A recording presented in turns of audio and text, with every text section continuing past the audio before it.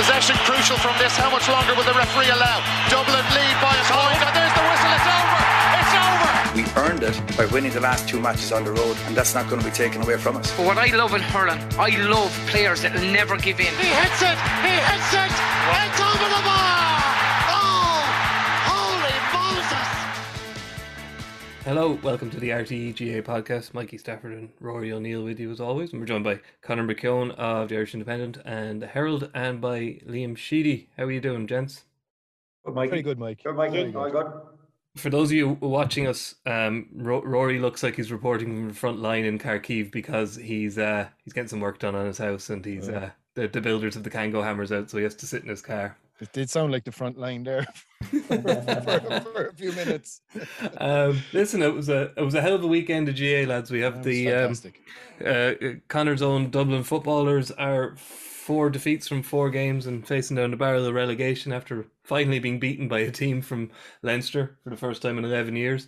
So we'll have Pat Spillane on later to talk about football, but we're going to talk about hurling now because the all-dominant Limerick hurlers are facing down the barrel of relegation. Nah, they're not. But they have lost 3 games in a row. They did manage to not win any of their 3 first games last year as well. So I think we might start there because it was, Liam, it was an incredibly interesting game in the Gaelic grounds. The result was interesting, particularly Cork's first half performance. But I think it would be remiss of us to start anywhere else but to start with the absolute outright aggression that was on display. 2 red cards. You could argue there could have been a few more. If it was a championship game, you would have said it was heated, but for a league game in the end of February, it does seem that there's, don't want to be too tabloid about it, but it does seem like there's a bit of bad blood brewing between these 2 teams. Yeah, look, I think obviously, there was a few talking points last year when they met. They're probably meeting a fair bit too. I think they met 3 times last year, so like they're getting very used to each other. And Limerick really blew them away in the final match. Maybe one would have thought after the match in the Munster semi-final that Cork mightn't have been that far away if they came and got their tactics right in the day, but Limerick just came and steamrolled them from the 15-minute on, and the game was really over at half time. So you can imagine, as a Cork player and even as a Cork management team, I'm sure they spent all of the winter soul searching. There was probably a lot of people that said, look, you didn't stand up to them, you didn't perform, so I'm sure that was hitting fairly hard. So say going into the Gaelic grounds yesterday, they had a cause. I think they had a real cause. And look at, I think, Limerick are probably a little bit vulnerable. I think losing 3 matches, Limerick drew and lost their first 2. They drew the first game and lost the 2 following games, but they lost the 2 games in Pearse Stadium and then Walsh Park, and like Limerick went up, or Cork went up, not for the first time, and went into Limerick and beat them in their own backyard. Because I remember when we beat Cork in the first round in 2019, and you were saying, God, you'd fear from the following week going to Limerick, and actually went and pulled the result in 2019 in round 2 of the championship. So they have good form against this team. They obviously got well beaten in the All Ireland final, but I think they showed yesterday that they are a team that are moving in the right direction. Kieran Kingston nearly knows what he has now, and he's got good young talent coming through. And I think he needs young talent coming through. But I was watching the exchange between Seamus Harnedy and Jeremy Burns at the end of the match, and I just got the sense of, I'm going to see you shortly soon again. So I think it's building nicely. I think Páirc Uí Chaoimh could be tested a few times in terms of confidence and everything and all else that they have going on down there this year or later on the year. But I'd say in the middle of April, when these 2 go head to head, I think we're in for a bit of a sellout, I would say. Yeah, it could test the foundations more than Ed Sheeran. Conor, it's probably been said for the last couple of years that to beat this Limerick team, you have to match them physically, which is an easy thing for the likes of us to say, but to actually be out there and do it is another thing. So, by no means condoning it, but when Sean Finn pretty much stood on Shane Kingston after he scored his 2nd goal, the next chance Shane Kingston got, he illegally obviously tried to remove Sean Finn's head and got a red card for himself. Maybe it wasn't premeditated, maybe he wasn't thinking like that, but for the casual observer, you look at it and say, these Cork lads have decided they've had enough of Limerick kind of imposing themselves on them. Yeah, and I think like regardless of the maybe the incidents that came under the referee's watch, I think just generally the way Cork played yesterday, was the way that, like last year going to the All-Ireland final, there was big talk about Cork's pace, and when you think about Cork playing well, you imagine them running in behind teams, and the fact of the matter was they just you don't get to do that against Limerick because they don't give you any space to run in behind. Cork didn't try that yesterday. They actually fronted up and went at the battle around the middle third with Limerick's middle eight, and generated a lot of the scoring chances. Like you saw the goals, one of them came from Patrick Horgan catching the ball over Dan Morrissey. Like all through that middle ground. And I saw a statistic towards the back end of last week. I can't remember who wrote the piece or specifically what the statistic was, but it was about Cork's tackle count in last year's All-Ireland final. And like, I don't know for definite, but if you asked me to place a bet, I'd say they had that surpassed by half time yesterday in the Gaelic grounds. So they were winning a lot of ruck balls, and they were stopping Limerick creating scoring chances from those breaks. And like, no team has ever sort of created as many scoring chances from winning rucks as Limerick before.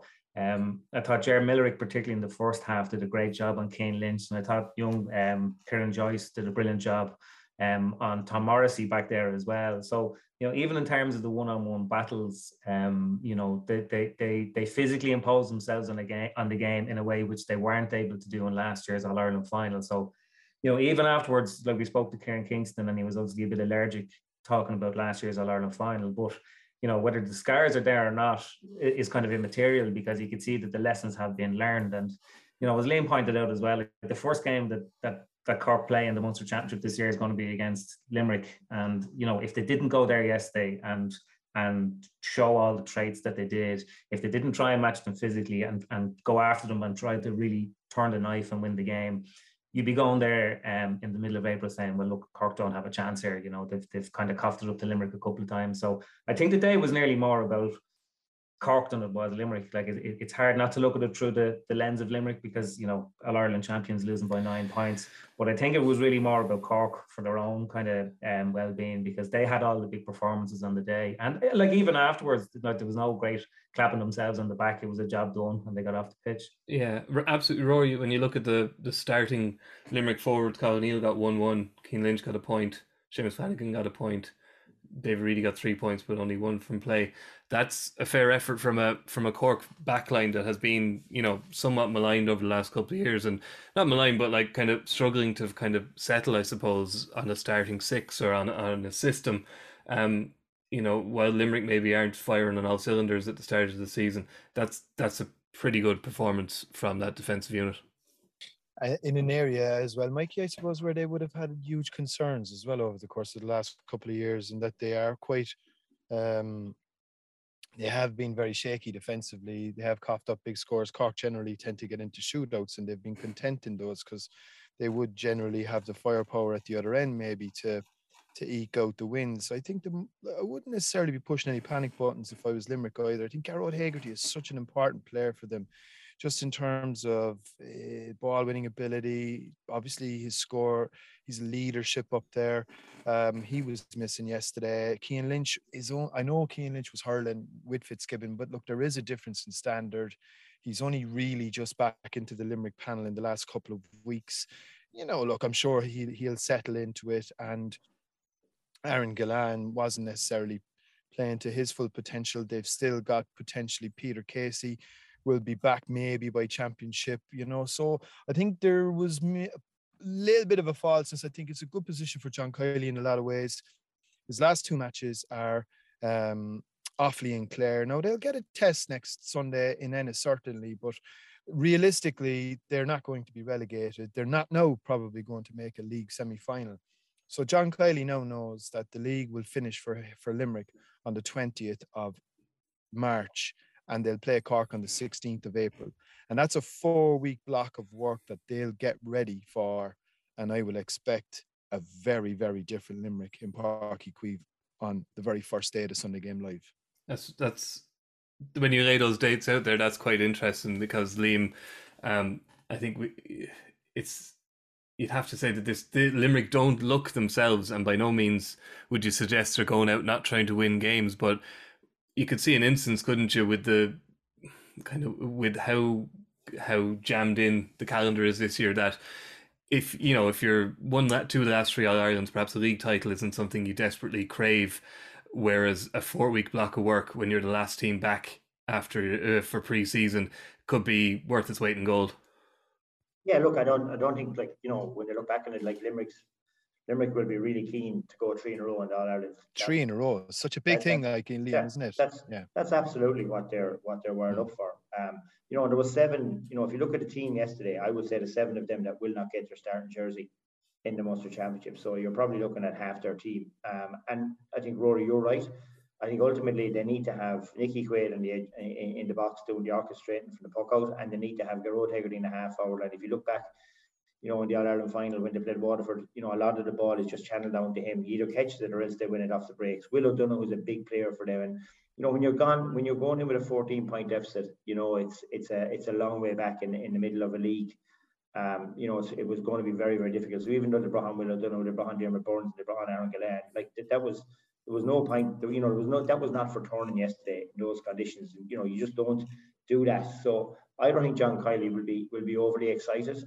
You know, he's obviously really, really competitive. They certainly don't like losing, but you know, we've seen it last year. They drew and then they lost 2, and then they went. You know, they just went unbeaten. But you know, at the same time, this format is different. You know, I suppose maybe, you know, for Limerick, maybe the shorter span. You know, the last 2 All-Ireland finals were straight knockouts. It probably suited them. They came to the table all the time. You know, if you go back to 19, they lost two matches in the round robin. They lost to Cork in their first match, and they lost to ourselves in the last match, and then obviously lost to Kilkenny. So they ended up losing 3 times in 2019. So they will need to get a consistency once they hit that D-date or the start of the Munster Championship.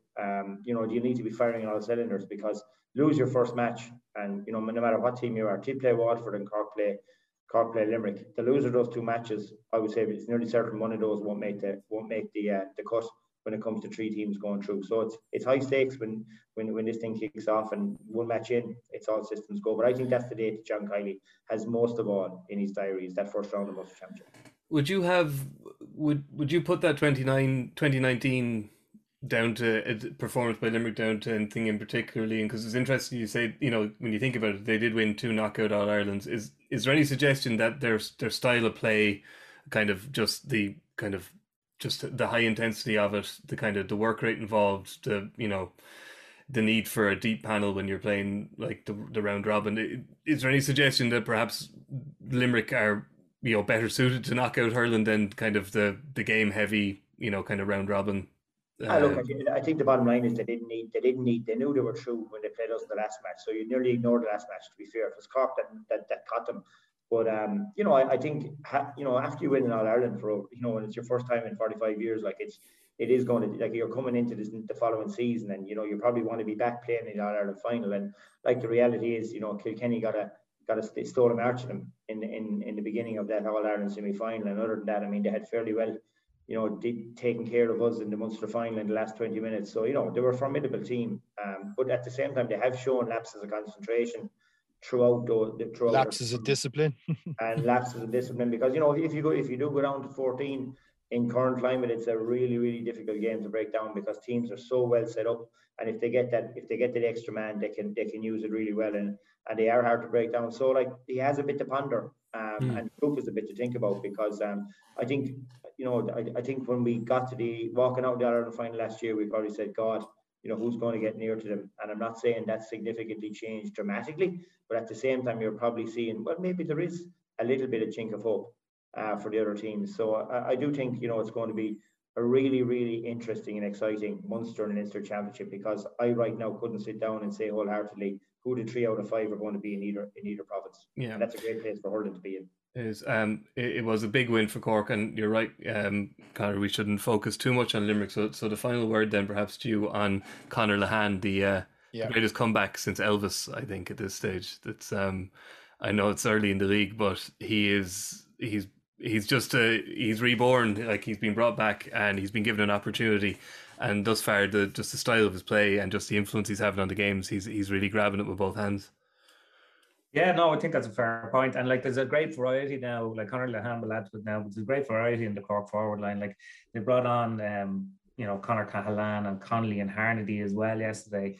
You know, Jack O'Connor has to come back into the team. He was a fella who sort of illuminated the championship last year with his pace, particularly against Kilkenny in that Ireland semi-final. So Cork have a bit of everything up front. I think I suppose not the challenge, but definitely the something that Kieran King's to be looking forward to is deciding on which particular day, you know, you use particular forwards, because yesterday, as we said, they scored from kind of everywhere. They never tried to run in behind Limerick. They've learned their lessons, and I think like Lehane obviously adds to that, but it's a much more very looking Cork attack than I think it even looked this time last year. Looking to perhaps was one of the games of the day yesterday, Rory, it seems, and very dramatic finish above in Belfast where Waterford needed a fairly spectacular penalty save from Sean O'Brien to escape with a win over Antrim. And after Kilkenny required a last minute save from their own goalkeeper to save a win against Antrim, the Ulster team, they're not having much luck this year, but they're proving themselves. There seems to be incremental improvement with Antrim. They're remaining competitive, and look, I mean, I know they were giving out about us again last night, and I'd accept that. But look, they're not on their own. We weren't able to send cameras to Offaly Clare or Kilkenny Laois either, so they shouldn't be taking it personally this week, and hopefully they won't, but they probably will.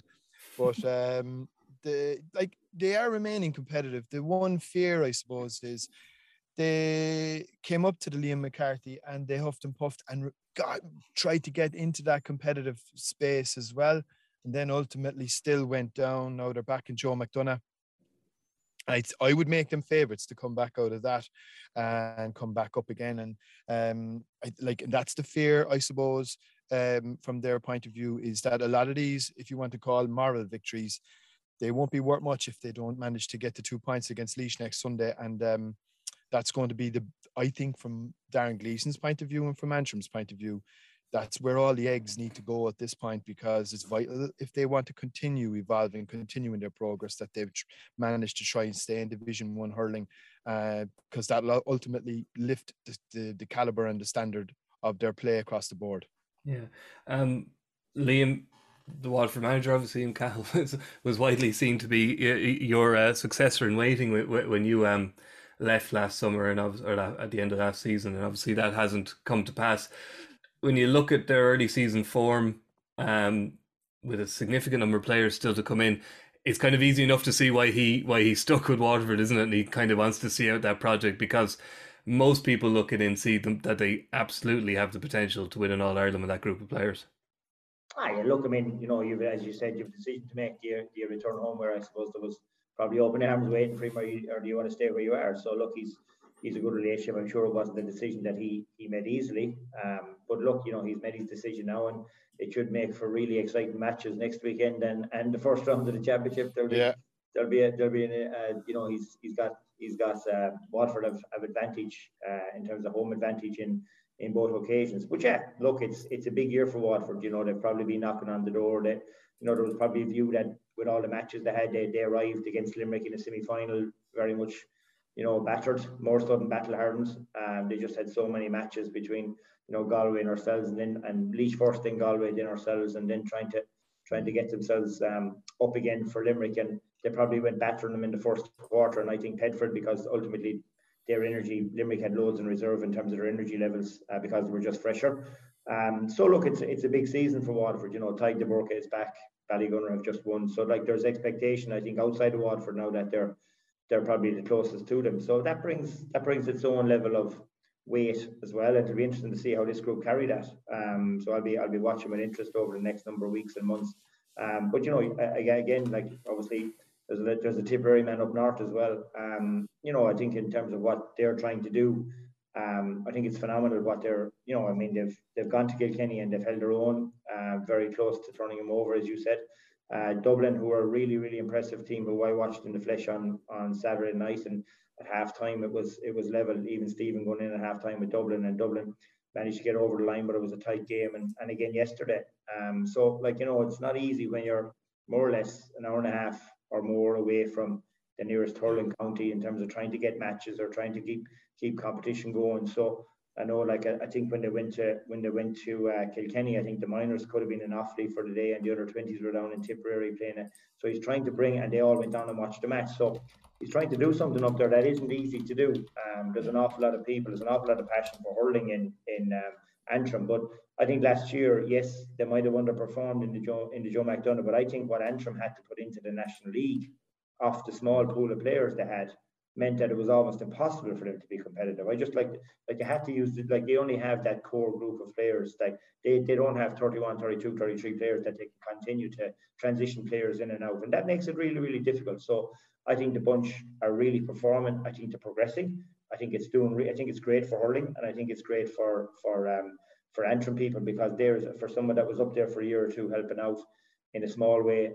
I know the passion they have for the game, and I just think it's fantastic to see them being competitive. But for Darren Leeson, I know the chap well. He's not interested in being competitive. He'd be disappointed that he hasn't managed to get a victory or two along the way, and he's probably been close enough. I mean, look, they could have easily walked away with a 3-21 each draw yesterday, which to me would have been a fantastic scoreline. So anyone that goes there is really having to battle through it, and they are a work in progress, but they're making great progress. And I think the GA should look and see how they could even support that journey even more, because there's loads of people up there. How do we get more of them playing hurling?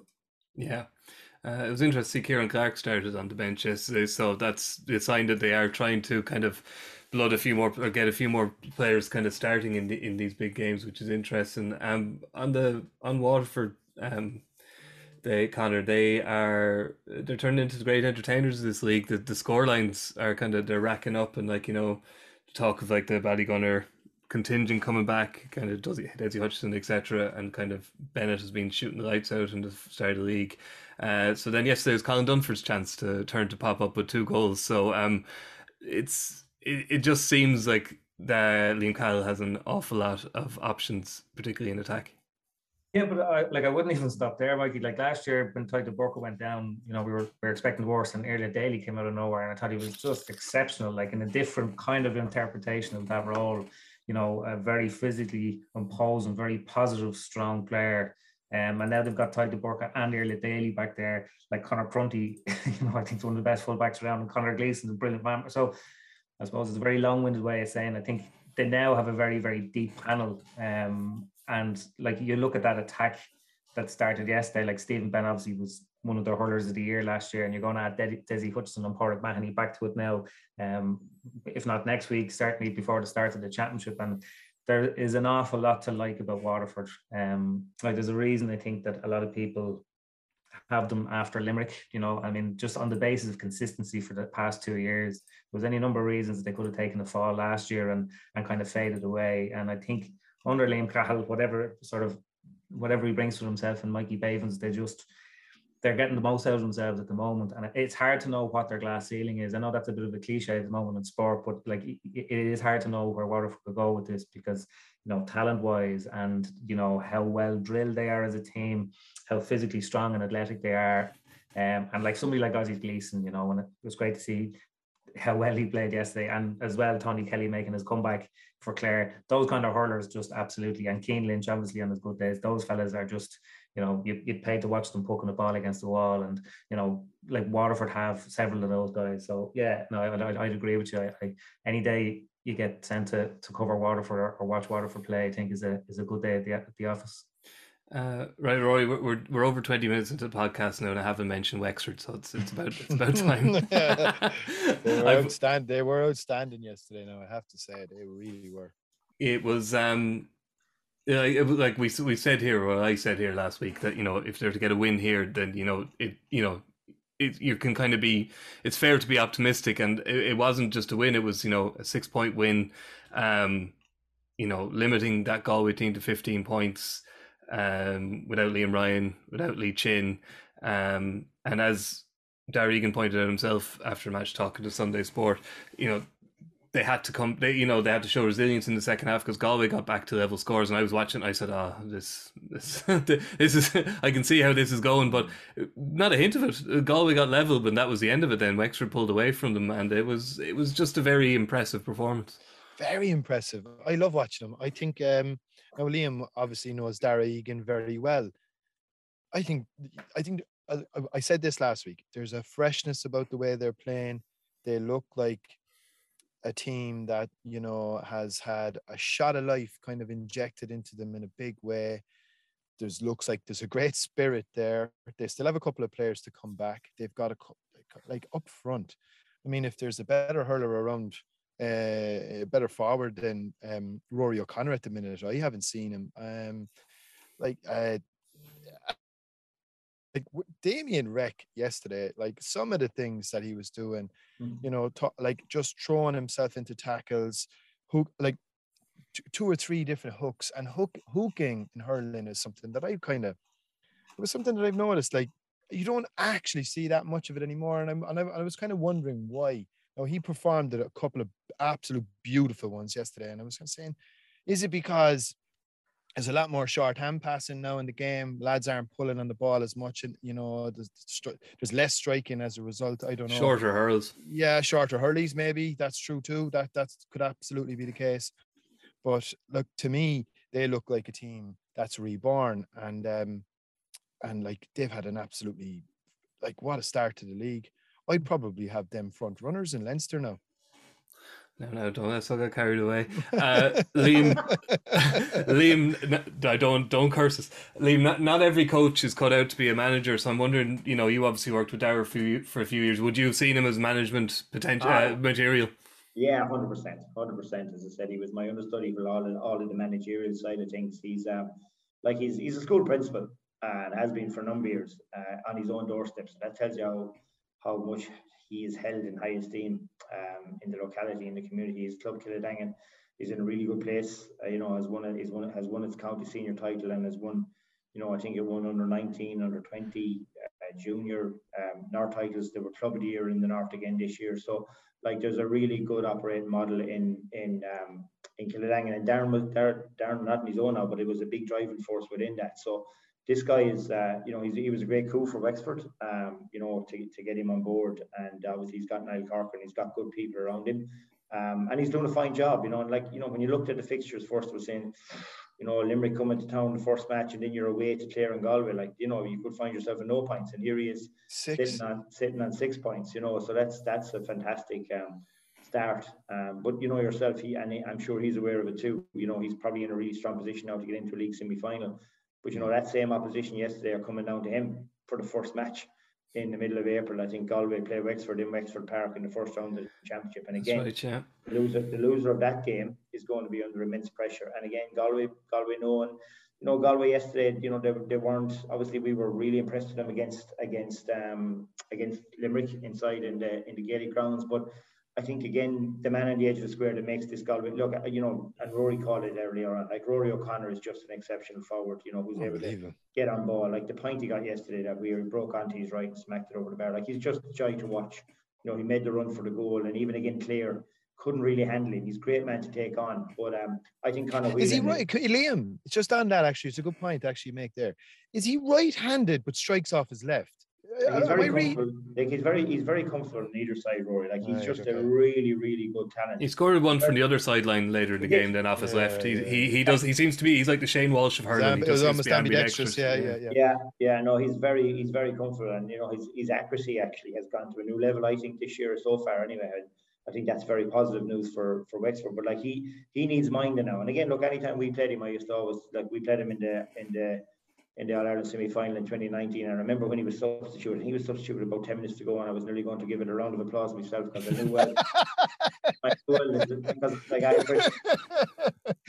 had Brendan Maher posted on him. I said, Brendan, he's yours for the day now. I said, he's going to take a bit of minding, because he's a really, really electric forward. But I think Conor Whelan is the same for Galway. I think Conor Whelan makes that forward line tick.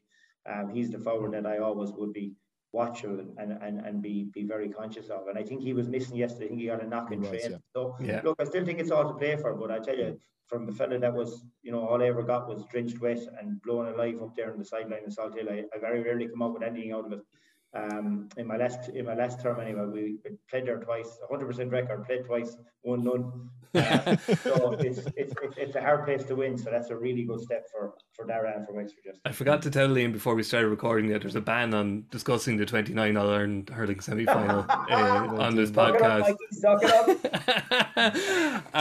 Just finally then on Darragh, Liam, I just thought, like, I suppose he has to be commended that he came in taking over a team which was playing for Davy Fitzgerald. Obviously, it was a very, very distinctive way of playing, and he hasn't thrown that out, and he's asked about it repeatedly, and he's kind of like, no, we need to, you know, what we need here is a blend. You know, I'm not throwing out what they did, because what they did with Davy is excellent. They're very good at it. It's about adding other strings to their bow. So that kind of showed a maturity that he wasn't it'd be easy to come in after Davy Fitzgerald and say, no, we're going to completely move away from that. But he's kind of accepted what Wexford were and kind of tried to tweak it as opposed to reinvent them.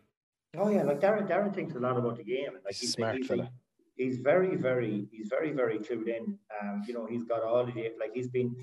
He was probably my conduit in terms of even working between me and the analysis team.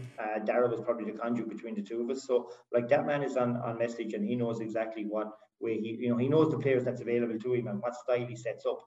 And again, it's great to see to see Oisin Pender coming in yesterday and getting 1-1. Like, I mean, that guy's in a kid, and like, I mean, there's a lot of guys you're nearly waiting for them to come to 22, 23, and here's a guy really young, no inhibitions, goes in and smacks 1-1. So, Darragh is well able to he's able to connect with people at all levels, whether they're young or old, and he looks to be giving them a new lease of life down there. And I think that's very positive for Wexford, and I think you'll see that, if that team of people that they have down there that with the passion comes in behind this team, it could be in for a very exciting 2019. That's for sure. I agree with you.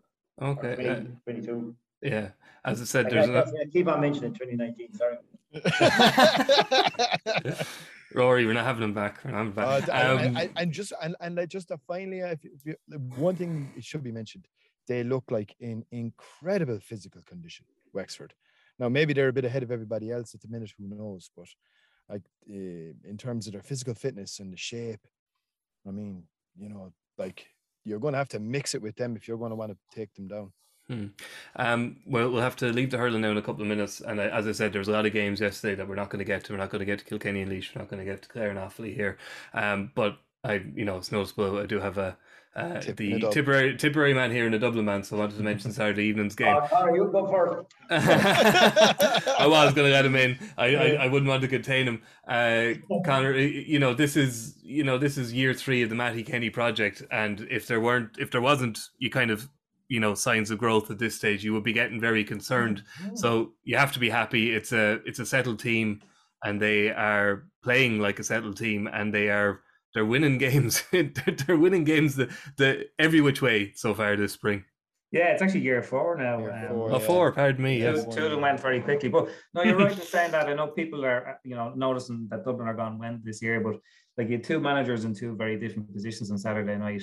Colin Bonner was trying out a lot of new players. I think in the Dublin team, there's probably 12 or 13 players that are already locked down, and most of those were playing the other night. So, if Dublin aren't showing signs of improvement and adapting to the way Matty's trying to get them to play and going to places like Thurles and picking up league points and winning games at this stage, you'd be looking at it saying there might not be a whole pile there for them this summer. What's interesting, just talking about the scheduling of the start of the championship with the end of the league, and because I know a few people, I know John Milan in the Independent tipped Dublin to get to the league final or maybe even to win the league. I think there would be a huge benefit to that for Dublin, because first of all, there's a lot of players in the squad who have never won anything. I think you'd only have Alan Nolan and Liam Rush maybe, and Danny Sutcliffe back from the 2013 team that won Leinster. But in previous years with the round robin, when Dublin started, they had Kilkenny first, and then they had Wexford the following week, who were coming in after a bye week. So it was a very difficult start to that. They had to be very in tune for those first 2 weeks. With the way it has been rejigged, 2 of their first 3 weeks this year are Laois and Westmeath.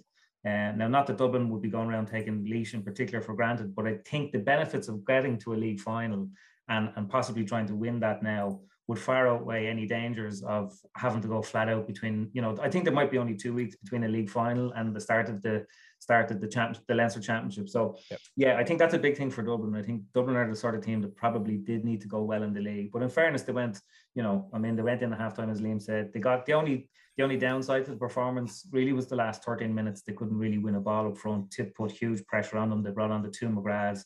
And obviously there was a potential goal for Jason Ford there at the very end. But the things that Dublin do well, they did well the other night. Like Owen O'Donnell, I'm not sure if people fully appreciate how good a fullback Owen O'Donnell is, because he's obviously had hamstring injuries and people haven't seen an awful lot of them. But he gave Seamus Callan a fair first night at the office. I thought Paddy Smith played that number 6 role really well, the one that Liam Rush usually plays. They have that down to a fine art now, with Conor Burke dropping back then, and he kind of goes for anything on the ground, and his touch is very good and his distribution is very good. And then ahead of that, Danny Sutcliffe for the last 2 years has just been absolutely exceptional. Like whatever about how well he gets around and his hurling, his ability to just impose himself on the game is huge. You know, he'll I know Dublin go for him with a lot of ball, but he gets to it every time. I think it's a very good half forward line that they have now, with Donald Burke there as well. And even in the corner, Aidan Mellett, I think it was his first game. He won a lot of ball. I think 3 or 4 points might have come directly off him. So yeah, like the thing is ticking along nicely there from Dublin. And I think the Dublin team that we see in the first round of the championship will be, you know, you'd like to see maybe just a more advanced version of what we saw the other night. I don't think, you know, there's going to be any great surprises. There's probably only 2 or 3 players to come back into that team. So yeah, it's a good win. Dublin don't win in thirds too often, so when they do, they may as well enjoy it. Indeed. Liam, it's I don't think anybody is particularly judging Colin Bonner as of yet, because he's, you know, obviously he's the guy who went before him left him with an awful job to do.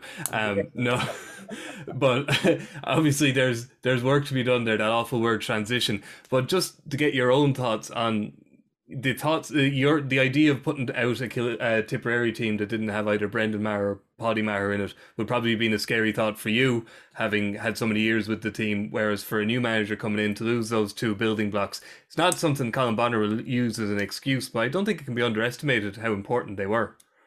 Oh no, that's absolutely true. And you know, Paddy, there was loads of life left in Paddy's legs. So Paddy's the one really unfortunate, because I think he was ready to go again. So unfortunately, you know, he's been dealt a cruel blow, and I think Hurlin's been dealt a cruel blow because he was such a, you know, as you said, you know, different than some of the players that Conor spoke about earlier on. Like, you go to see him because every time he got on the play, you know there was something coming. So look, that's tough, but I think you can see what Colin is trying to do. I mean, if you look at the last 2 matches, you know, Owen Connolly, Brian McGrath, Craig Morgan, Robert Byrne, Dylan Quirk, James Krigley, all these guys are, you know, hopefully some of these are going to turn into the guys that will be able to light up this summer, and he's given them their chance. Now, look, you know, for some of the guys, you know, it was tough enough because there was a big separation between half backline and full backline at times the other night, and Ronan, no better men than Ronan Hayes and Reem McBride and these guys to take full advantage of that space. So, you know, it's a learning piece. So I think the trick that Colin will try to do between now and the middle of April is to get that blend right between, you know, the Jason Fords, the Ronan Mahers and the Barry Heflins and Dan McCormicks and all those guys that are in that cohort. You know, you'll have a sprinkling of, you know, the Knowles and the Shamies and these guys, and Bonner's coming back in as well. But ultimately, then it's how we can support them with the younger generation, because I think we know from the minors and the under 20s there is talent in there. So I think the point is, that's the point around personnel. But I think secondly then is what's the best way. I think Matty Kenny knows how Dublin want to play and what style of play they want to impose. I think Henry Shefflin knows that Galway have a style of play, you know, likewise in Limerick. But I think Colin has to work out how does he get his best style of play for these players that he's now going to have, which is a sprinkling of the younger guys. How does he best get all that to fit together? And he doesn't have long. But if there's a man to start with, no better man, you know, himself and Tommy and Paul and Johnny are in there. And yeah, look, as Conor said, a small little thing would have turned the game, but Dublin maybe on the face of it, you know, they had 9 first half wides. They probably left a little bit after them, left tip in the game. I thought 5 points down, but when Ronan Hayes and Reem McBride and Fergal Whiteley went off the pitch for Dublin, I think Dublin struggled. So that's an area that Matty will be concerned about, because they really were non-existent up front in the last 12 minutes and nearly cost them the game. And I think there is a bit of transition there, Mikey. Like, I mean, you mentioned the word earlier. There is. I mean, it's, you know, like, there's a new management, there's a lot of new players, there's maybe they're trying to do something new in terms of how they want to play the game. So that is transition, whether you want to call it that or not. And I suppose, look, there might be what you'd probably hope for, I suppose, to a certain extent, is a little bit of patience from the Tipperary supporters, but not known for their patience, Liam. No, but at the same time, Rory, I think there's a lot of ambition in that dressing room. I mean, there's a lot of strong faith. Like Ronan Maher is going to his cat, like Jason Ford is playing. You know, he's in mighty form. So like, there's a really good core of a group there who I think are ambition, and I'd expect him to be really competitive, because you know, and that's like when you look across the Munster Championship, as I said right now, every team on their day will feel they can take the other team, and that makes for really, really interesting times. You just finally that you kind of mentioned the blooding of the new players, and that was something you heard all last year. That was pretty much the first question probably put to you after every press conference or every match. Sorry. And you know, you did to an extent, that, you know, but there was sticking with the old guard. Was part of the reason for kind of not flooding the team with new players? Was it to avoid what you're talking about now, that Colm, if you bring in wholesale changes, then you have to completely change how you play, which is basically two jobs of work. You're blooding new players and kind of redefining your tactics. So Colm kind of has a kind of double whammy. Was that what you were trying to avoid last year? Well, we had a very set style of play. So we had our, I suppose, our template in terms of how we wanted to play, and that was the same. No matter what personnel was in there, and everybody that played knew that template. So, like, I mean, we played Clare in the Munster final, and we played Offaly midweek the following week with the different personnel, but with the way we set up and the way we structured our team was the very same. So there was no real change in structure because we didn't ask them to play a different style than what we were based. But at the same time, when you're a new manager, you just want to put your own stamp on things in terms of how you want the team to play. And that just might take a little bit of bedding in, because there was times I thought the other night where, you know, we weren't really sure where our people were. We bang ball in, maybe back into where Dublin had the channels flooded. And, you know, fair play, as I said, Conor, Paddy Smith played a really good job. He seemed to find himself where the ball was landing and was able to set up an attack from there. And likewise, I thought Dublin gave an exhibition of the ruck ball the other night. You know, they were probably the most impressive team I've seen in a while in terms of when that ball's in a ruck. Themselves and Limerick have it off to a fine art, but they hurt tipped the other night. The first goal they got came from a ruck ball. You know, Chris Crummy came out with a ruck with the ball, all of a sudden found himself free, offloaded to Ray McBride. And I think that goal in the first half had a big bearing in the overall result. Yeah. Okay, look, we've the penultimate round of games, isn't it? Yeah, penultimate round of games at the weekend, so we'll be back to preview that on Thursday. Liam, thanks very much for joining us, and we'll catch you again soon, as long as you promise not to talk about 2019. 2019 is over. Yeah. All right, folks. Catch you again. Thanks, Liam. Okay. Bye. He hits it, it's over the bar! Oh, holy Moses! Welcome back. We've been joined by Pat Spillane. How are you, Pat? Very well, Mikey. Good stuff. Look, it was an exciting weekend of football. It's the league it's been delivering this year. There's storylines in all the divisions. Glad to say Wexford put a stop to all that London nonsense. So, nothing like Wexford to end a bit of Dream romance. crushers. We Yeah, are. and I predicted an away victory as well, so I felt good about it. Well done. We're very anti-romance in Wexford. We don't like that kind of stuff. The people's champions. But we'll start in Newbridge. Sorry, Connor. But obviously Kildare's heaping more misery on the Dubs, Pat. And you know, the one interesting thing is that, you know, there was 9 of the 15 like who played in last year's All-Ireland semi-final. I think we're playing for Dublin. So this isn't a wholesale personnel issue. You can't say it's altogether tactics either. Is there any suggestion here that the Dubs have just kind of lost their joie de vivre? I don't know. Do you know, it's gas in a way. The amount of the amount of trees that have been cut down in the Amazon rainforest over the last couple of weeks to provide newsprint to talk about the demise or otherwise of the Dubs has been. And you know, I have in mind 3 commentators that one said the reason for their decline was they're trying to work on a new kicking game. A second person suggested that they didn't really have penetration. It was about passing, that they weren't having a kicking game. And the third guy said, actually, they don't care about the Dublin jersey. Now, as somebody who wore a county jersey, I can tell you this without fear of contradiction. First of all, the pride in wearing a county jersey is immense. There's a huge responsibility. There's a huge honour. And I can say this as somebody who was that soldier for 17 years with a county senior.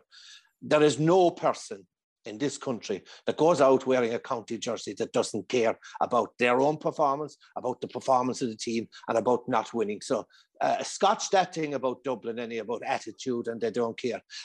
Look, if you want to look at it in another angle, they butchered 4 goal-scoring chances and could have won the game, and probably should have won the game. So if they had won that game and had taken, and there were easy goal chances, 2 to 3 of them, we'd be having a different discussion here today. So look, I've been there, and we talked about it on the Sunday game. And I might have talked about it in the podcast. I've been that soldier. I know what it's like to be on the road, inter-county. I was on the inter-county senior football scene for 17 years, played in 10 All-Ireland finals, a lot of finals. And I'll tell you this, and it's a point I made, like the difference between GA players and professional sports fellas, because the more you win in professional sport, the more you get rewarded. With GA players, it's another medal. And to keep fellas motivated to win that other medal is huge. And that's why the admiration I had from Dublin for winning 6 in a row. Admittedly, they brought in a lot of 2 different loads of impact subs, which had a huge impact on delivering the All-Ireland. But the thing about it is that you start off the year, you know what's ahead of you. It's about total commitment. It's about huge sacrifice. It's about parking your life. It's about going through the pain barrier. It's about 100%. And you know, when you have all those All-Ireland medals, at some stage, with both physically, there's a lot of mileage in your legs, but mentally, and I think it's mental. I think the issue with the Dubs is mental. That hunger, that appetite is not what it should be. And it's what you'd expect. But, you know, like, form is temporary, class is permanent. Would I be writing off the Dubs? No, I wouldn't. Do I think the Dubs will win an All-Ireland this year? I don't think so either. But I have maintained over the last couple of years that I've seen Dublin team have been slipping for 2 to 3 years. I thought they were vulnerable last year, and obviously Mayo exposed them in the end. So look, I wouldn't write them off, but there's a lot of players to come back. But I just see there's a tired team mentally. There's a tired team physically. There's a lot of mileage and a lot of players' legs. They have their All-Ireland medals, and it's a combination of both that physical and mental. Yeah, I'd add to that maybe it comes under the same banner, Conor, would be perhaps confidence. One of those butchered goal chances Pat mentioned was Dean Rock in the first half, when it just seemed remarkable that he kind of shoveled off the pass when he was, 3 or 4 yards from goal with the keeper to beat it. Like, Dean Rock should be the most confident forward on that team, alongside Kieran Kilkenny.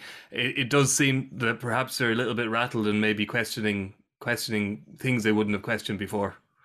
Yeah, maybe. Like, my mind went back to the game a couple of weeks ago in Tralee when Lorcan O'Dell had Dean Rock at the back post, and that hand pass that he put into orbit, which was the goal that Dublin have scored so many of. Like, I've never done the stats, but I'd imagine the majority of Dean Rock's goals for Dublin are pammed from 5 yards out into the net, and that's because Dublin have always been so good at cutting teams open, working on overlap, taking up the right positions, and scoring those kind of goals, and they don't have that cohesion just at the moment.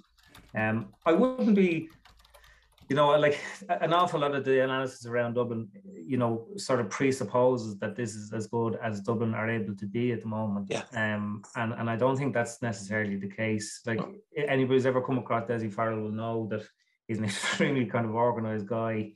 And I would imagine he has a very specific plan for what Dublin are supposed to be this year. And I think some of these performances are probably collateral damage towards that. Now, they still should be better. There's no 2 ways about that. But to me, really, the 2 things that would be worrying from Dessie Farrell's point of view is not really the hullabaloo about whether to be relegated or not. The first thing is they seem to be stuck in a strange gear in terms of how they move the ball. I think for the last 3 or 4 years, they nearly evolved themselves into a corner as a running team. And I think they're trying to come out of that.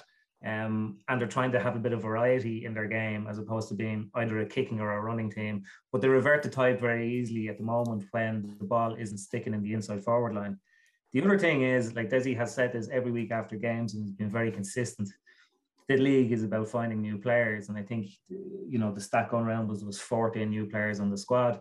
If you take that at face value, well, in the first 4 games, there's literally nobody. Like, the only guy that has showed that we don't already know a whole lot about would be Lee Gannon. He'll be pushing towards your championship team. And Lee Gannon was the outstanding Dublin player in the 2020 All-Ireland Under-20 Championship. So he's been sort of earmarked. He hasn't just appeared out of nowhere in the last little while. So that would be a cause for concern, because I would trust that when the championship comes around, Brian Fenton will be back to being Brian Fenton, and so will Niall Scully, and so will Brian Howard. And I think the Dublin attack will probably revolve around Con O'Callaghan, and I would imagine Cormac Costlevy gets back fully fit. So Dublin will be an awful lot better. But if this is a big plan from Dessie Farrell, and this is sort of maybe the collateral damage from that, you have to deal with the consequences. And the consequences are, Dublin could be relegated with 2 games to spare unless they win their next game. And that's a fairly bleak scenario. And unless you're a very, very strong-minded bunch, the kind of static noise around the team gets very, very loud, and it's hard not for that to infect the work that you do. Yeah, but you're spot on, because you know what? Like, winning is a habit, and Dublin got into that winning habit. And winning habit breeds confidence in one's own game, one's teammates. It breeds confidence in the team. But a winning habit also sends out signals to the other teams that maybe you're invincible, you can't be beaten. Whereas on the opposite case, losing is also a habit. And it's a habit that you can easily get stuck into. But the thing about losing is, losing sends out signals to the opposition. There's vulnerability there. There's weakness there. They can be got at. They're no longer unbeatable. And that's the signal that's going out to every team facing the Dubs. I remember that for years with Kerry. You'd play in the 70s or the 80s, and particularly the Ulster teams. There was many a team that we played in All-Ireland semi-finals that you knew the sight of the Kerry jersey. They were beaten before the game started. And unfortunately, by the time they realised they were just as good as us, the game was gone. And there was an element of that over the last couple of years, where really teams were facing the invincible Dubs, couldn't be beaten, and played damage limitation, played within themselves. And the game was gone for them before they realised, oh, geez, we should have taken them on. We should have pushed up. So, look, the big thing I see a couple of little simple fundamentals. I mean, you see, actually, what was alluded to there, they're not too sure what game plan. Should there be a passing team? Should there be kicking team? Their transition play is very poor. The ball is not sticking inside in that full forward line.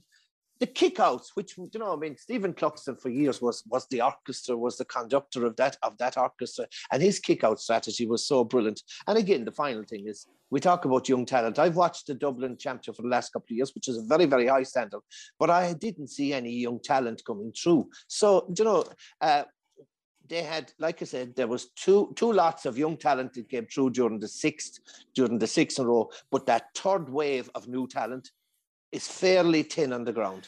Yeah. On the other side then, Rory, of course, so we can't forget Kildare, who become the first Leinster team to beat Dublin in a competitive match since 2010, which is, you know, it's kind of shocking but not at all surprising. And the way they went about it, first of all, you know, they bounced back from the Tyrone match when they were probably, you know, that probably took it out of them. So they showed a good bit of resolve. And, you know, in Daniel Flynn and Jimmy Hyland, they have a wonderful kind of double act inside now, where the ball did stick and where there was great kind of interaction between the two of them. Like I felt as well, the first day out in Newbridge, they might have let Kerry off the hook. I don't think Kerry played particularly well in that second half. Pat, like the second half, Kerry were poor enough, and like Kildare could be, you know, maybe further up the table. Like I felt that certainly last day against Tyrone, they were the better side for most of the game. Tyrone were just that bit more clinical with the chances that they got and carved them open on a couple of occasions. But, like, I mean, I think it was kind of set up for them yesterday. I think they really needed to win yesterday. I think it meant a lot to them. I mean, you know, like, if there was to ever breathe any sort of life back into Leinster football and into the Leinster Championship, I think yesterday was a day where Kildare really needed to beat Dublin, because with all due respect, if they couldn't beat Dublin yesterday, you'd be really questioning when it would ever. And look, they are on a high. There's a lot of good things happening. You know, they've had under 21 or under 20 success in a recent vintage. There's a lot of young players that they're after putting into the side. I see Naas CBS won the Hogan semi-final by beating Jarlath's Achum very, very comprehensively. So, like, you know, there's a lot of good work going on in Kildare, and I think they're a team that, you know, like what you would hope is that themselves and the Dubs would maintain their Division 1 status, and that Division 1 wouldn't necessarily become a preserve for Ulster counties alone. Would have been the big fear, I suppose, that the two of them would have come down replaced by Derry, and you 5 Ulster teams in Division 1. But I think the bizarre situation is it's actually Dublin now who are facing the trapdoor, and Kildare are the ones who may have a good chance of maybe avoiding it on the back of yesterday. And the scenes at the end, you couldn't begrudge them. I think it meant a lot. They loved their football, and you just hope now that they'll be able to drive on from that. Was a must-win game. It was must-win for Kildare. They had having been beaten for so many years, they had to lay down a marker. They had to take the Dubs on. And if you can remember last year's Leinster final when Kildare, they didn't set up to beat the Dubs. They set up defensively. They were all about containment. But laying down a marker is vital, because particularly when a team is beating you on a regular basis, there's a sort of inferiority complex. There's seeds of doubt being sown in the opposition's head, saying, maybe you're not good enough. And I always remember under Mick O'Dwyer, we won the All-Ireland in 75. Youngsters coming to Croke Park for the first time. We thought, geez, this is easy peasy. It's only a matter of turning up all the time. We're a talented bunch. And of course, the Dubs beat us in 1976 final. The Dubs beat us in the 1977 All-Ireland semi-final. And the Dubs also beat us in the league in 77. And that was 3 big games we had just lost. And certainly there was doubt. There was doubt entering our heads saying, geez, maybe they are better than us. And we had a chat together and we said, well, what's the difference between us and the Dubs? And the big difference we identified was the fact that the Dubs were far more physical in their approach. So, for example, when we fouled the fella, it was a push in the back or a pull of the jersey. When they fouled you, they let you know they really got stuck into you. And we felt that we were being possibly in a way bullied by the Dubs. And I remember we had decided, right, the next time we play the Dubs, this marker, we had to lay down this marker. We had to fight fire with fire. We had to go physical with them. And the game that came up was in 1978, early 1978. It was a fundraising game for Sister Concilio, and it was played in New York. So I heard about this one. And I think I've said this before. I heard about this. No doubt about it. It shouldn't have been played because the pitch was water. That's fine out. It was the filthiest game. I can tell you this without fear of consequence. Who refed it, Pat? Who refed it? If you had the United Nations peacekeeping force on duty, they wouldn't have been able to keep control, because this was. I don't know how many fellas broke noses, and it was lawlessness. But anyway, the bottom line is we beat them, and we felt that day, geez, we had laid down a marker. That was it. And you know what? For the next 4 or 5 years, we were in the ascendancy, because and that was why yesterday, just in terms of psychological, that's a brilliant marker for Kildare to lay down. Yeah. We'll move on to matters in Inniskeen. Conor, have we seen the first shot in the demise of the sweeper, keeper, fly keeper, or did Rory Beggan just come out a couple of times too often playing against a very strong breeze? I hope it's the demise to some extent, because the thing about the sweeper keeper coming out is that, like, part of the beauty of it is that, or part of the effectiveness of it is that people aren't expecting it. So you have a player coming up the pitch that you don't really have a plan to mark. But I was in Clones when Mayo beat Monaghan a couple of weeks ago, and Rory Beggan must have came off his line about 50 times and came into the opposition's half, simply to create another body, like in a fairly static attack. So maybe even Monaghan could create overlaps. But the problem with that is, like, it ceases, like, the risk reward thing there gets very, very skewed, because if you're 80 yards off your line, unless you're actually going to contribute to a score, I don't know what you're doing up there. And there was another kink in that game as well, where when Monaghan were playing the ball inside their own 14, a couple of times Mayo actually marked Beggan. They stood with a man beside him. And because the Monaghan full back line are so used to having Beggan as their out ball, they were automatically looking to him. And when he was marked, they were nearly fumbling the ball looking for somebody else to give it to. So I suppose the point that I'm making is that Beggan and Monaghan are obviously the most extreme example of this. And anything that works for long enough in Gaelic football will be seized on by opposition teams. And Kerry did a good job of keeping a man up there all the time as well. So that if Beggan went the other end of the pitch, you didn't necessarily have to lob him and put it in the goal. You only had to put it in the opposition's 14-yard line. And with the sort of kickers that Kerry have around that part of the pitch, you're always going to get that in. But is it the end of it?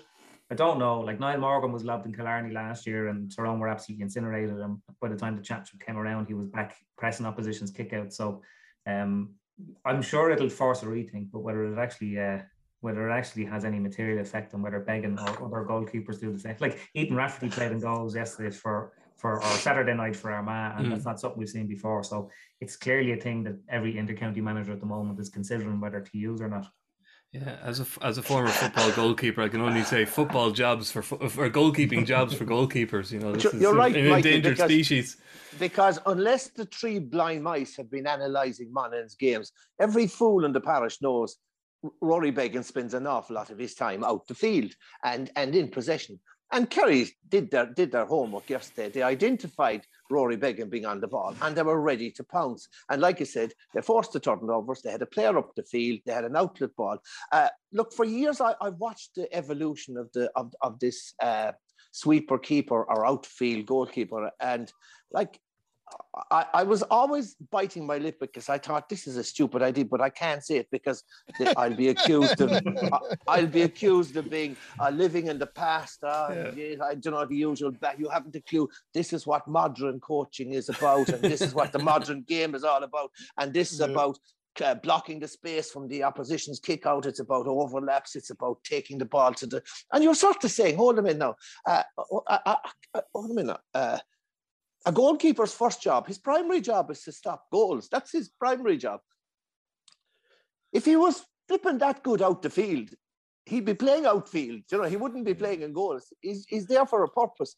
And I just think it's been, yes, as a once in a game, maybe twice in a game, an unexpected move, a bit of variety. I can see that. But they're all coming out now. And I just think, I swear to God, my idea is that these guys are on ego trips because they're on a powerful adrenaline fucking push. The crowd are baying and they're yahooing, and he's loving it, and they're all starting to call yahoo, and we're up the field and away we go. Look, the bottom line is the goalkeeper is there to stop the shot. That's number one. Number two, as Duxton, their kick-out strategy is vital.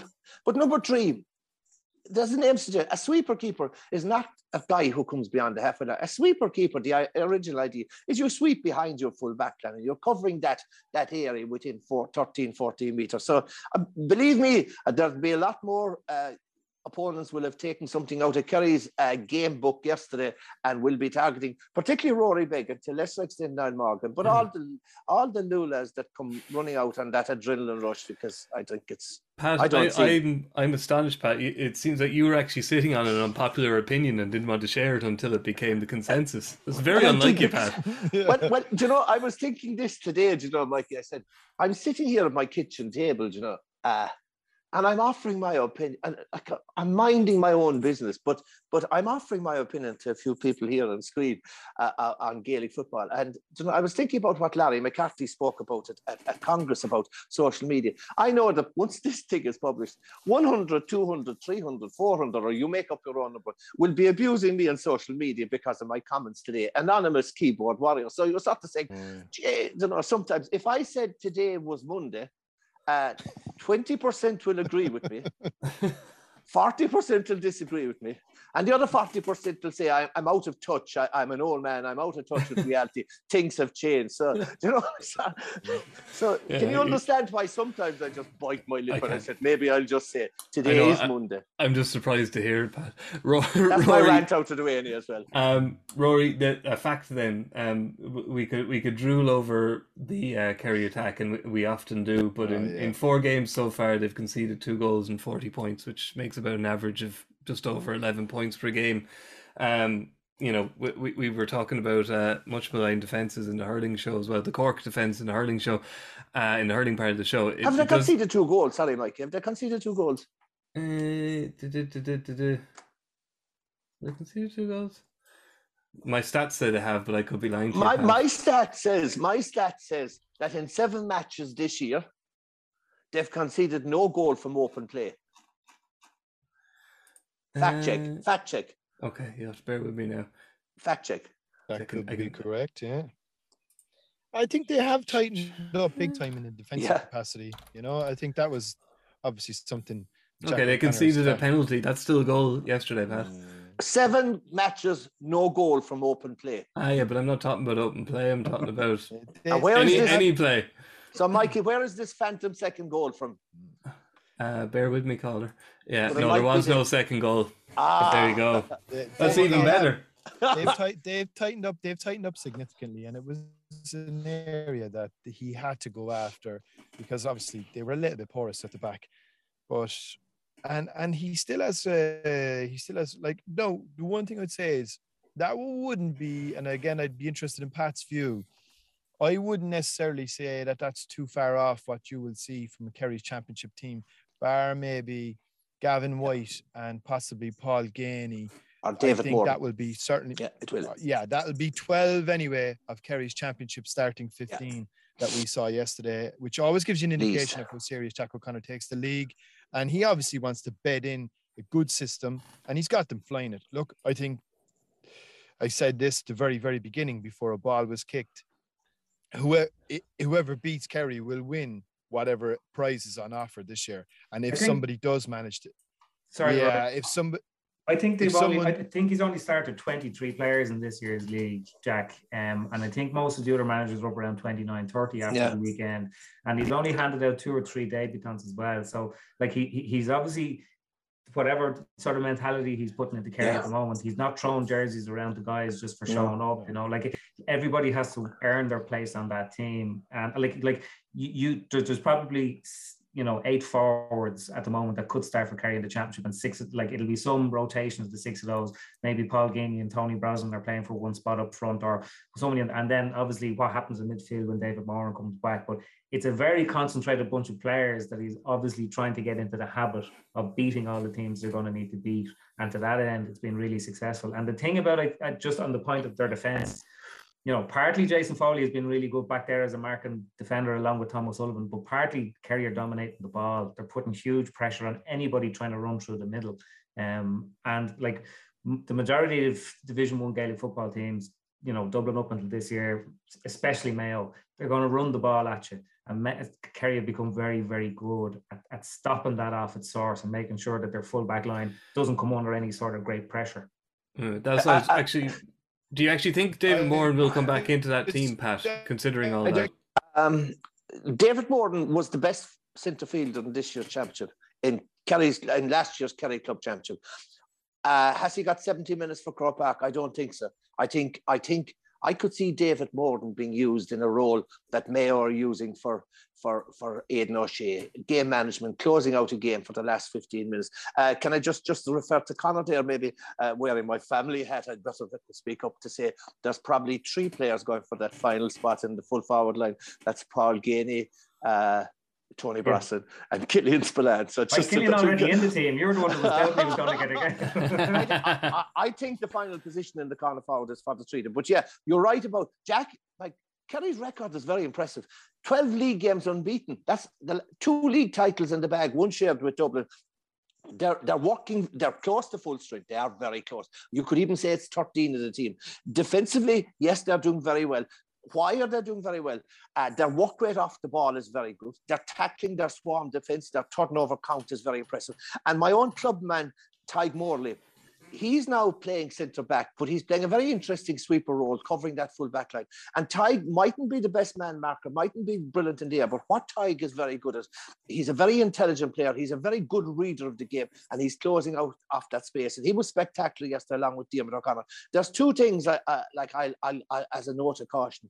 One, the 12th of June 2021, Kerry beat Tyrone by 16 points, and everything in the garden was rosy. And the All-Ireland, we were already thinking of the victory parade through Tralee and Killarney, and that's a note of caution. The second thing, that I look at, and I just worry, and it was something Eamon Fitzmaurice was talking about today in the paper, and you look at their timetable, and after the league final, Kerry have 5 weeks of a gap.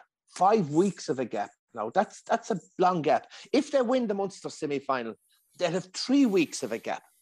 And if they win the Munster final, they'll have 4 weeks, possibly to the quarterfinal. And what worries me in that is I think back to last year, between the Munster final and the delayed semi-final, that by the time the 4 weeks had elapsed, that extra 2 weeks, Kerry didn't come out well out of that 4-week break. They were either overcooked, which I don't think they were, but I think they were undercooked. So how Kerry will utilise that time, if they do get into those stages, it'll be a thing. But it's almost a full strength team. There's huge competition for places. The players are really give it all for Jack. And I agree with Conor. It's surprising he's not giving more fringe players game time. He sort of has decided who his 17 or 18 are, and he's rotating around that 17 or 18. Right. I'd be surprised if they lose a match this year, Mikey. Okay. And they've only conceded 1 goal so far, for the record. They've conceded in 7 matches. None from play. None from play, yes. Thank you. Thank you, Conor. We've clarified it. And by the way, the penalty yesterday, I swear to God, did you see it? It shouldn't have been awarded. It shouldn't have been awarded. It was allegedly for Tadhg Morley touching the ball on the ground.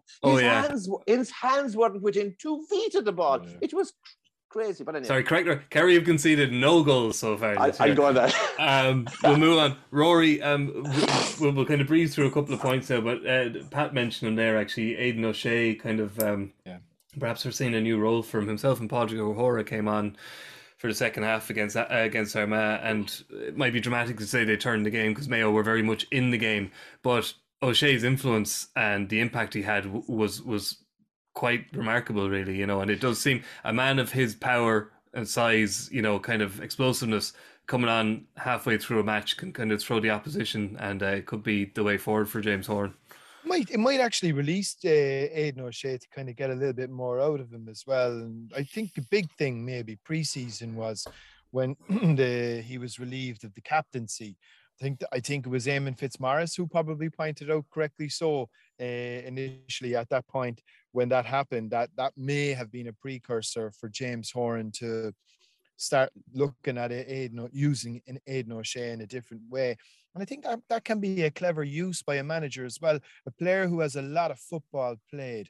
I often find, and I've said this before about somebody like James McCarthy, like when they start hitting 31, 32, you've got to start minding them physiologically. And if you do, you might get another really 2 or 3 good years out of them.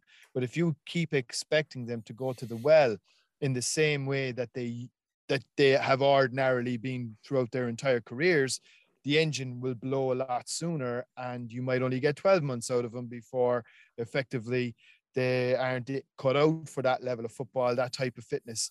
So I think it's a smart move from James Horan's point of view. I think Mayo have been Mayo are just Mayo, aren't they? There's just something like that. To me, the only time Kerry, I think, could possibly get caught in this league is maybe in Tralee in 2 weeks' time.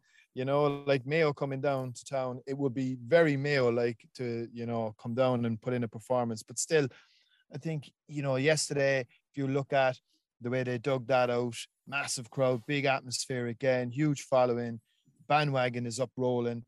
No Jason Doherty, no Killian O'Connor, no Tommy Conroy.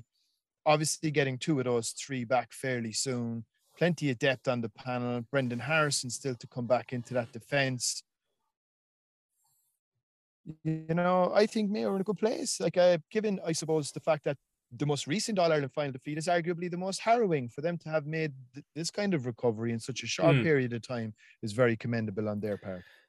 For Armagh, Conor, it's a first defeat, and Geezer, he wasn't happy with it. I don't think he was putting it down to skill or physicality or Mayo particularly.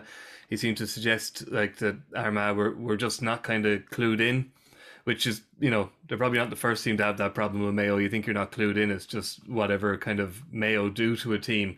But their early season momentum was so stark, so striking that I suppose there had to be kind of a slight slowdown. But there was no shame in how they lost that game to Mayo yesterday, I suppose, is my point. No, possibly not. But I think the speed that Armagh started the league, it was inevitable that other teams would catch up. And I think the ideal situation for Medini would be that if the other teams didn't catch up until after the final whistle yesterday at the Hive, because they had to beat the Mayo. Like, technically it's an away game. Obviously it was in the Hive, so I don't know what the technical around that is, but I suppose at this level, and I know Armagh were Division 1 North last year, so technically they were in Division 1, but there's a big difference between being better than the team for 70 minutes and being a point ahead when the final whistle is blown. And that was a very harsh lesson that they learned yesterday, and one that I imagine would sting quite a bit, because they got off to the perfect start with that goal.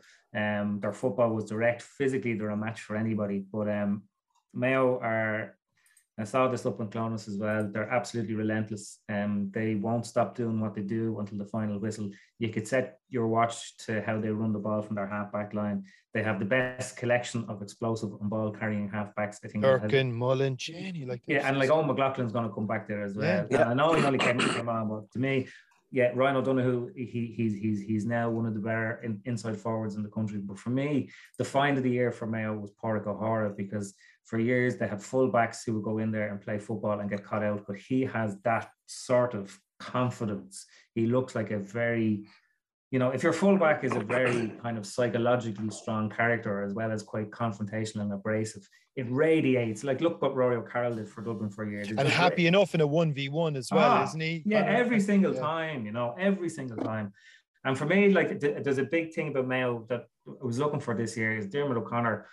3-4 years ago, Dermot O'Connor looked like he was going to become one of the outstanding footballers in the country. And I think, I know he's had bits and pieces of injuries, but I was always sort of wondered where Mayo using him in the right way, because for a fella who's so big and agile, he has a really top class end product, like, in terms of his distribution and his scoring. And I always felt that his talent was such that Mayo nearly needed to use him in the same way that Kerry used Sean O'Shea or Dublin used Kieran Kilkenny, that nearly every attack gets channeled through him at some stage. But he is starting to show that, or certainly has done for the last few weeks. And from Mayo, that is overwhelmingly a good thing, because he's an outstanding footballer. Yeah, we'll have to finish up now in a minute, and there's a lot we could discuss. Obviously the Derry's continued march to Division 1 carries on. Division 3 looking to be very, very interesting. You could throw a tea towel over 6 teams in Division 3 in terms of promotion. But the last word, I just want to give it to you, Pat, on the mystery of Gaelic football that is this Donegal team, and what are we to make of them? I can't figure them out. I really can't. I'm not even going to try. I thought they were dead and buried, It was one of the worst displays ever given by Donegal team down in Killarney. They were absolutely inept, particularly when the first 20 they were fine. They were keeping possession and they had the bodies back. But then they didn't seem to have a plan B, because when they had the wind in the second half, they couldn't push on. They had no long ball game. There was no leadership. There was nothing at all. So the one thing I will say, that was a huge, huge victory for them at the weekend, because these boys got a lot of criticism over the week. Lack of leadership, mentally they'd have been down. This was a big, big game, and the youngsters showed that they put their hands up. They showed leadership. They worked very, very hard. I mean, again, like in the first half, you'd have said this is Tyrone's game. Tyrone managed the game so well. Their game management in the first half against the Wind was brilliant, and in the second half, just Donegal took over, and it was a very, very impressive display. Oisín Gallen back, I love him. He's a class act. But then, like, which Donegal turned up? I think this is a Donegal team. While the youngsters are coming through, they're a team in transition, and I don't know, I can't see Donegal. They might win an Ulster, but again, I think they'll still be falling short in the last 4. Yeah, there was obviously our TV game, and it was entertaining. It wasn't as entertaining as that punter who stood in as the third pundit. He's following us around. He made some excellent points. Watch your back, Pat. But you need. It was entertaining, and like, they are finding a few players, and obviously the big thing for most people is that they managed to win a game without Michael Murphy on the field, which was beginning to look impossible over the last couple of seasons. Yeah, and people were probably writing their epitaph at half time, given the fact that they had played with the Wind. But again, we probably should have copped it. The fact that playing into the Wind isn't that much of a disadvantage. Sorry, just Rory, on that point. In all the games we've been at so far this year, there's been huge wins. Like, I was at Galway and Meath in Pearse Stadium. I was at Roscommon and Clare in the Hyde. And in every single game, the team that has played against the Wind has played better in both halves, because most of the teams run the ball now. And you could see on a couple of occasions, teams that have the win for the second half, and it started to dawn on them, oh no, we're going to have to kick the ball here. And the thing about kicking the ball with a 30-kilometre tailwind is that it's very hard to be precise, particularly when you've got sweepers and all that sort of movement ahead of you. And I think this, particularly for a team like Donegal, will run the ball at all costs. Playing into the wind is nearly an easier way to do it. But John B. Keane, sorry, Rory. John B. Keane's advice to fellas playing against the wind is, he said, keep the high balls low into the wind. But sure, like Gooch was on yesterday with us, and he said if Donegal would have had a choice, they probably would have played into the wind in both halves. Yes. And they're actually, sorry, I was in Thurles. Yeah. I was in Thurles on Saturday night where Tipperary were playing Sligo.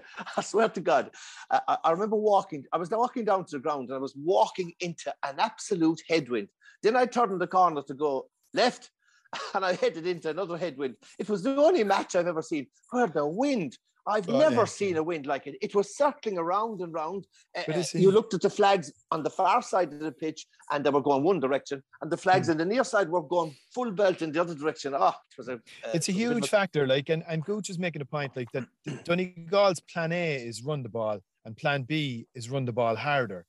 And so when we got into the second half, should we have been surprised? I just thought they looked slightly dispirited in that first half. And that's probably what the most surprising aspect was. I mean, the Ryan McHugh inside in the full forward line, I'm not so sure if that really worked. Did it make much of a difference? It's hard to say, particularly given the fact that they did run the ball so much in that second half, what kind of an impact he may have had if he was further out the field. Now, look, he took Conor Myler out of the game, but I don't even know how much Conor Myler offers Tyrone in an offensive capacity. So I'm not even too sure, what the benefits on that were. But I think from their point of view, I think that will definitely lift their spirits, given the fact that they have a very proud record at home. They haven't been beaten in Ballybofey in 12 years. They were definitely staring over a cliff. And I think for them to come out in the second half and play the way that they did, showed a lot of cojones. The one, I suppose, negative from the whole night, and it was I thought it was a brilliant game. I loved it because Tyrone played some great stuff in the first half as well. But one negative, I suppose, was that, and when I saw it, I said, that's a broken arm, 100%, because I knew long stoppage, which was a dreadful injury to that poor lad, Padraig McNulty, and you just hope that he's okay. Yeah, it didn't look great. On that note, we might have to leave it. And I just finished, three individual performances over the weekend in terms of scoring that should be highlighted. Sam Mulroy in Louth's victory over Westmeath, 11 points from frees. John Hestlin in the same game that they were beaten, 1 goal and 10 points, 7 points from free. And Keith Berden, who's a serious talent for Leitrim, scored 12 points. Was it 12 points or 11? Scored 12 points for Leitrim, 7 from play. These are guys that are serious players that sometimes don't get the limelight or the spotlight that way. If there was a transfer market, those 3 boys would be in the forward line of any of the top 3 or 4 counties. Plenty of jobs in Cork, Pat. I think there'll be even more coming up shortly in the next year. No one won't write Cork off at all yet. Thank you very much to Pat and to Conor and to Liam earlier, and of course to Rory, and we'll be back with you on Thursday to have a look ahead to a hurling only weekend. So you've got the weekend off, Pat. We'll see you all again then. From this, how much longer will the referee allow? Dublin lead by a point, and there's the whistle. It's over. It's over. We earned it by winning the last 2 matches on the road, and that's not going to be taken away from us. But what I love in hurling, I love players that will never give in. He hits it. It's over the bar. Oh, holy Moses.